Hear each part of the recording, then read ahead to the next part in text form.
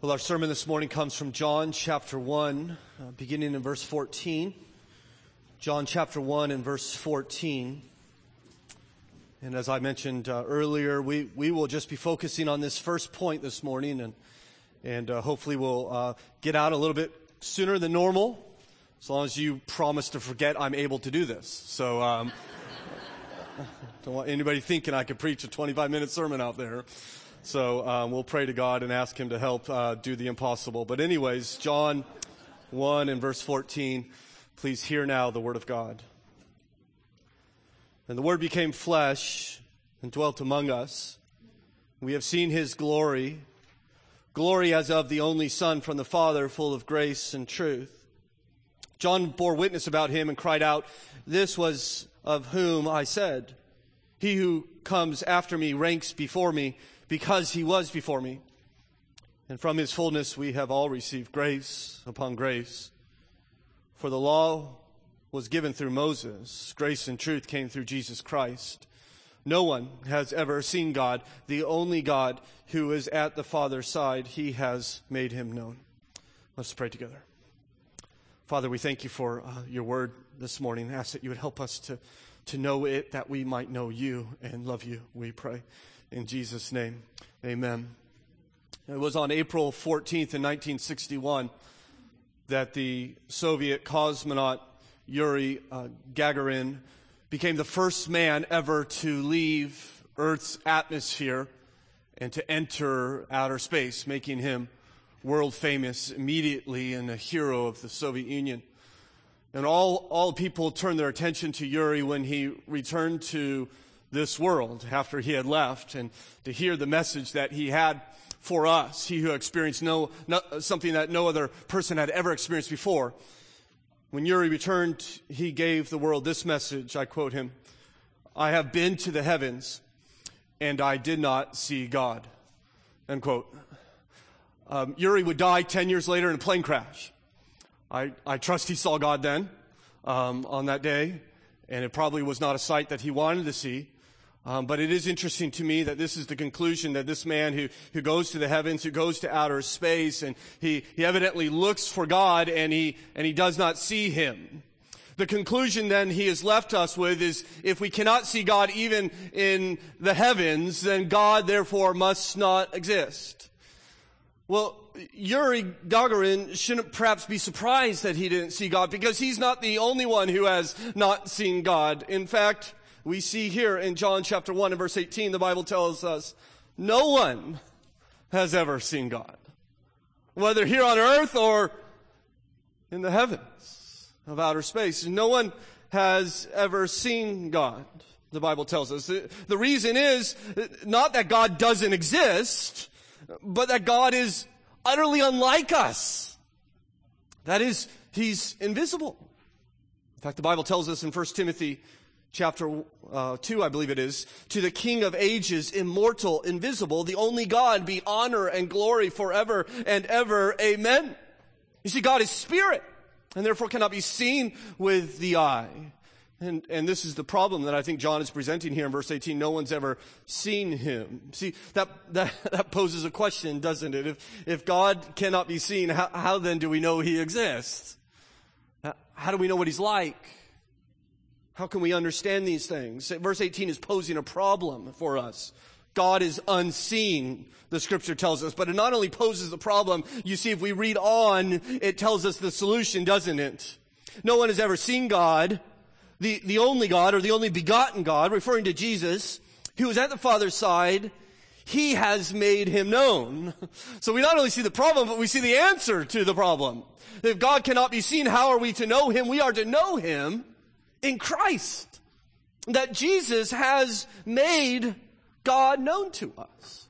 This is why Paul in Colossians 1 and verse 15 would say that He is the image of the invisible God. Jesus has come to make Him known.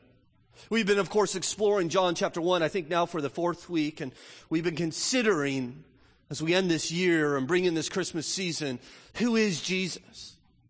Who is He? What are we to do with Him? How are we to understand Him? We've seen that John is this eyewitness to Jesus, this one man who walked with Jesus and knew Jesus, called John the Beloved because Jesus had this special love for him, and John had this special love for Jesus. He even put his head in Jesus' lap there at the Lord's Supper, and they clearly loved each other. And John, I think perhaps out of this great love for Jesus, this great praise and worship of him, wrote this eyewitness account so that you and I, thousands of years later, can gather together in this auditorium on this snowy December day, and that we can gaze at Jesus through the eyes of John, inspired by the Holy Spirit, that we might know who Jesus is. I think knowing who Jesus is of eternal importance. I think you probably agree with me. I think there perhaps is nothing more important than knowing who Jesus is. Every major Christian cult seems to attack who Jesus is. They either overemphasize his humanity at the expense of his deity, or focus on his deity at the expense of his humanity. They pervert Jesus. They change Jesus. They recreate Jesus in their own image. They do not know Jesus truly. I agree with John MacArthur, who has said it is as damning to believe in the wrong Jesus as to believe in no Jesus. You see, we need not only know Jesus, we need to know the right Jesus. And in order to do so, we don't turn to our culture and our world to understand who he is. We turn to God's word, and we explore things like John chapter 1 to consider who is Jesus, that we might know him and might be saved by knowing him and loving him and trusting him. We believe this is of utmost importance. It's why we've given $14,000 in order to send people like Ryan to Central Asia, because we believe knowing Jesus is of eternal consequences. He's not there, as he testified during Sunday school, simply to meet physical needs. He's there to proclaim the name of Jesus so that people may have their eternity assured for them. Knowing Jesus is of paramount importance. And so we come here to John. And John tells us Jesus has come to show us God, to make him known. No one has ever seen God, the only God who's at the Father's side. He has made him known. He's come to reveal his glory. And so what we're going to do this morning, this abbreviated time, we're going to consider how it is that Jesus has made God known. We're not going to go any farther than verse 14. Maybe we'll get into verse 15. I'm going to change my points, if you will. Point number 1 is that the Word became flesh. Point number 2, he did so to dwell with us. Point number 3, he dwells with us so that we might see God. The Word became flesh. He dwelt among us that we might see God. I take all 3 of those points just from verse 14, as you see here.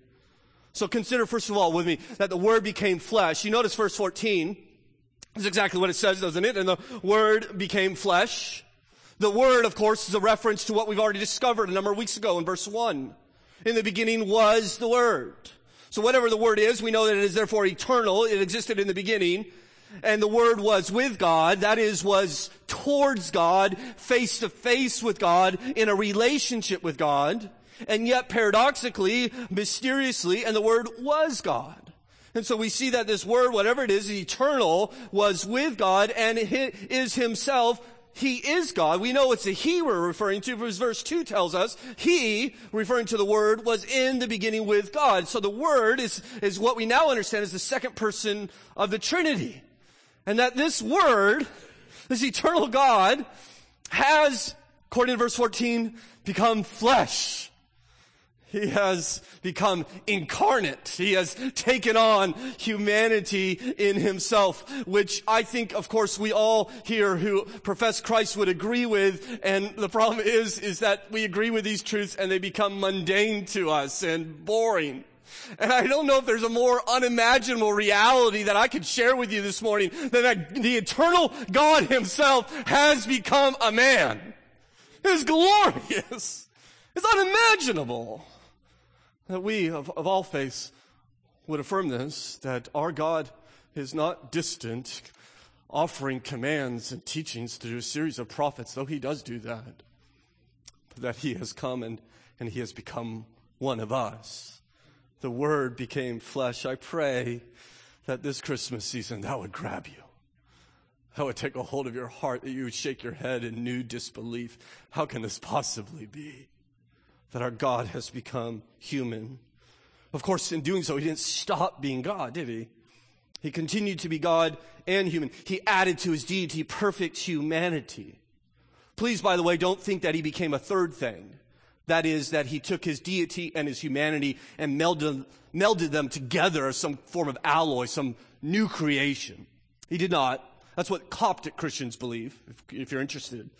But we believe, according to Scripture, that Jesus is one person with two distinct natures, a divine nature and a human nature. He is therefore fully God, not just partially God, and he is fully human, not just partially human.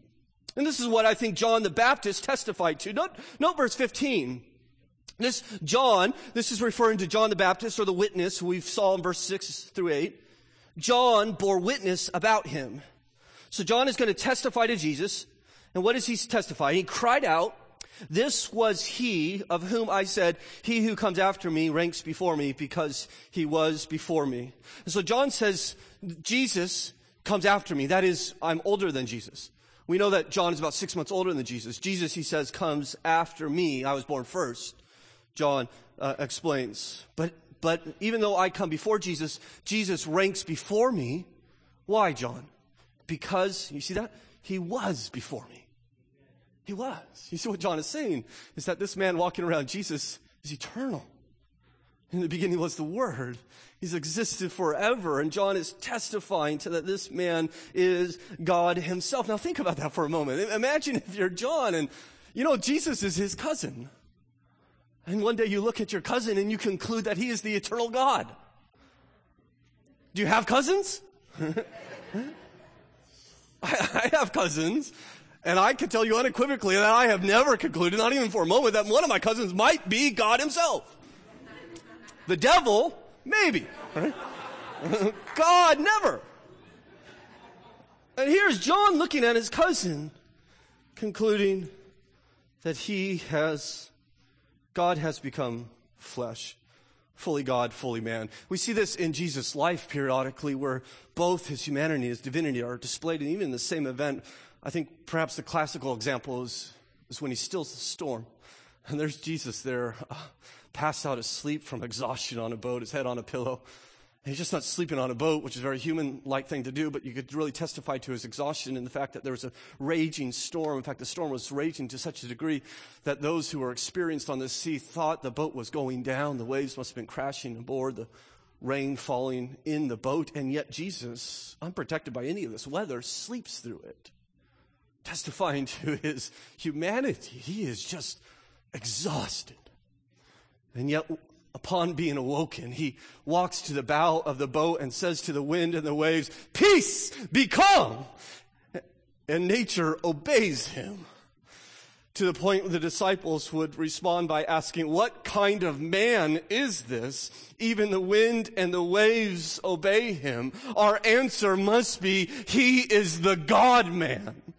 He is fully God and fully man. He gets sleepy and he commands nature.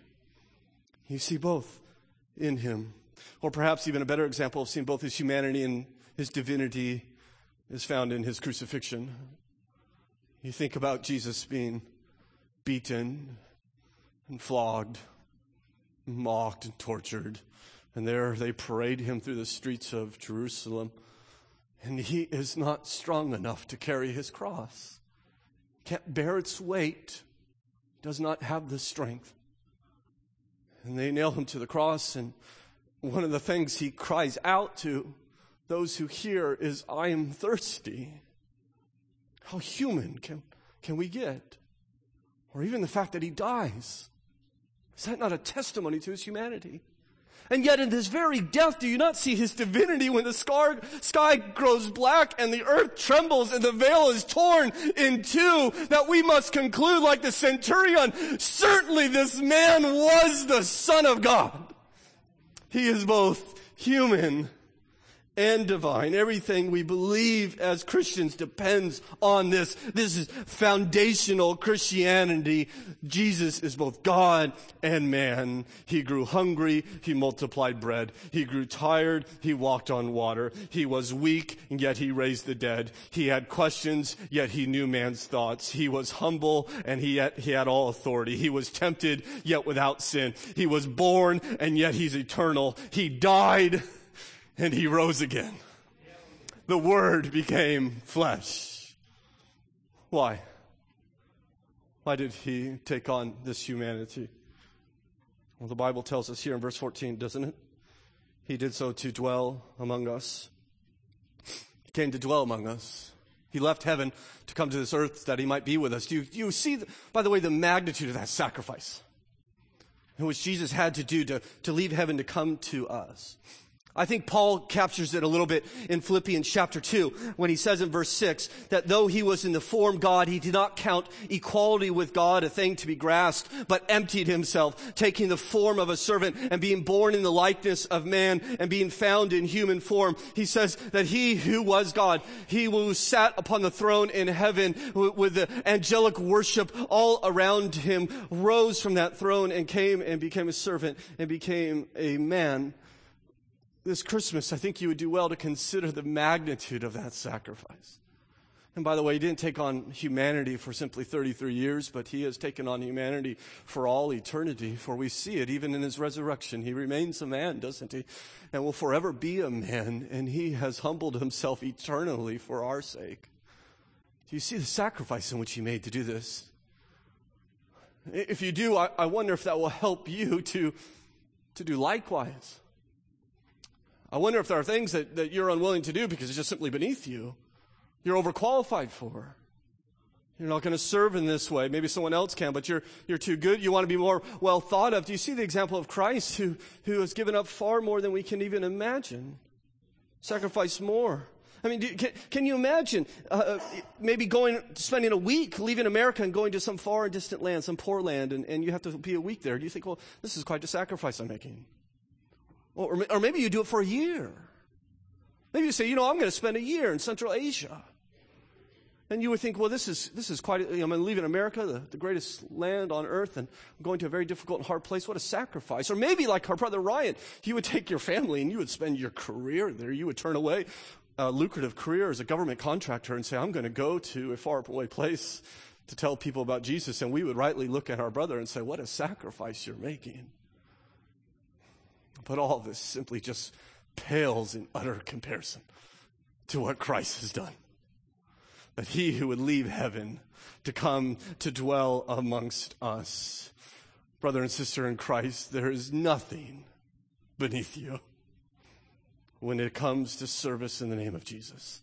If Jesus can do this, then certainly we can serve the uncomfortable or befriend the isolated or teach children or serve seniors. We can likewise sacrifice following the example. He has emptied himself that he might come and dwell amongst us. As verse 14 says, the Word became flesh and dwelt among us. I love this picture because when it says the Word became flesh, it is this glorious, transcendent, mysterious reality, God becoming flesh, and then it becomes immediately imminent and intimate. He did so that he might come and dwell amongst us, to be amongst us. In fact, this word dwelled is very interesting. He doesn't say he came to live amongst us. He has come to pitch his tent amongst us. He has come to tabernacle amongst us will be a very literal translation of this. He could have said that he came to live amongst us. It'd be very easy to say in the Greek, but he didn't. He said he has come to pitch a tent next to us, to tabernacle amongst us. I wonder if he's helping us remember what God did when Israel wandered in that wilderness. Remember when he had redeemed them from the bondage of Egypt and they began their pilgrimage, almost like this million-man refugee camp wandering through the Sinai. And they would pitch their tent and stay there for a little while and then eventually pack up their tents, and they would go a little farther and they would pitch their tent and they stay there for a little while and pick up their tent and go. Well, it's in the middle of this, while they were living in tents, that God decided that he would pitch his tent amongst them. Right in the middle. That he would reside within a tent, a tabernacle, and that he would come and he would tabernacle with them as they wandered in this pilgrimage in between their redemption to their promised land. And in between that time of being redeemed and getting to the promised land, God said, I'm going to be with you. I'm going to tabernacle with you. I'm going to dwell in your midst. The Bible tells us in Exodus 25 and verse 8, let them make me a sanctuary that I might dwell in their midst. This is what God is doing. And so when they pack up their tents, God would get his tent packed up and he would move along them. Well, the same is true with Jesus. You see what Jesus has come to do when he lived upon this earth is he came to tabernacle with us. He came to dwell amongst us. He came to live amongst us. He came to pitch his tent here. I don't think the tent, by the way, is a reference to his humanity. As I said, he doesn't get rid of that. The idea that he's tenting among us is that he's going to be with us for a temporary period of time while he's here on this earth. You know by now that I like sleeping in tents. I've slept in tents more nights than probably most of you, perhaps maybe all of you. I very much enjoy to get in the backcountry and to pitch a tent and to sleep in the tent. In fact, I have a lot of tents. I have one-man tents and tents that could hold my entire family. I have 2-season tents and 4-season tents. I have tents with attics, tents with vestibules. I have tents that you could rig a coffee cup from the ceiling and you could drink the coffee from the ceiling. I have expensive tents and other expensive tents. In fact, Allegra, you might not want to be listening to some of this, right? I like tents. I probably like sleeping in a tent more than anyone here. But you know what else I like? Indoor plumbing, right? I like a refrigerator. I like air conditioning. I like a bed. The point of a tent is that no matter how much you like it, it's temporary. You don't spend your whole life in a tent. You don't exist there forever. It's not a permanent dwelling. And so the idea that Christ has come to tabernacle amongst us is, I think what he's saying is that he's only going to be here on this earth temporarily. This is not his home. And he was here and he has gone. He's gone to heaven. He's gone home. By the way, I wonder when we get to heaven, will we look back upon the 20 or 80 years that God gives us upon this earth and we'll look at it and think, that was like living in a tent, right? Now that we're home. I can't believe I put up with that for so long.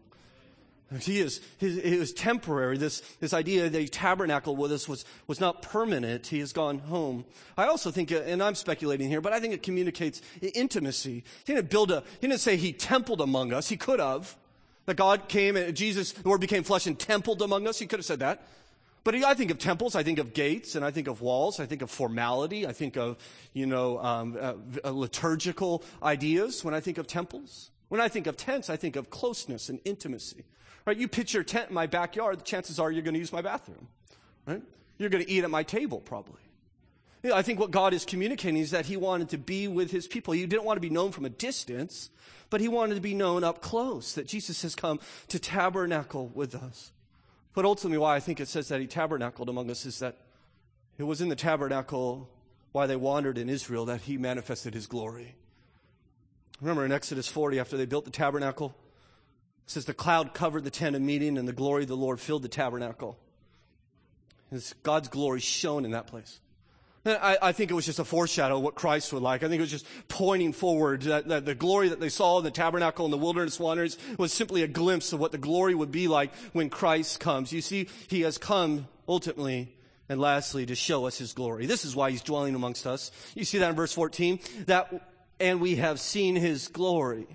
The Word became flesh and dwelt among us, and we have seen his glory. He's come to show us his glory. And so when we get to John 2 and Jesus turns water into wine, the apostle will write, this is the beginning of his signs Jesus did in Cana of Galilee and manifested his glory, and his disciples believed in him. Or we get to John chapter 11, and before he raises Lazarus from the dead, he says to his apostles, this sickness is not to death, but for the glory of God, so that the Son of God may be glorified in it. Or when Jesus is preparing for the cross in John 13, he will say, now is the Son of Man glorified, and God is glorified in him. You see what he wants to do, just as in the tabernacle of old, he wants to be able to display the glory of God while he lives here amongst us in the flesh. God wants to be seen by you. He wants you to understand who he is. This invisible God has been revealed through his Son. He would say in John chapter 12, whoever sees me sees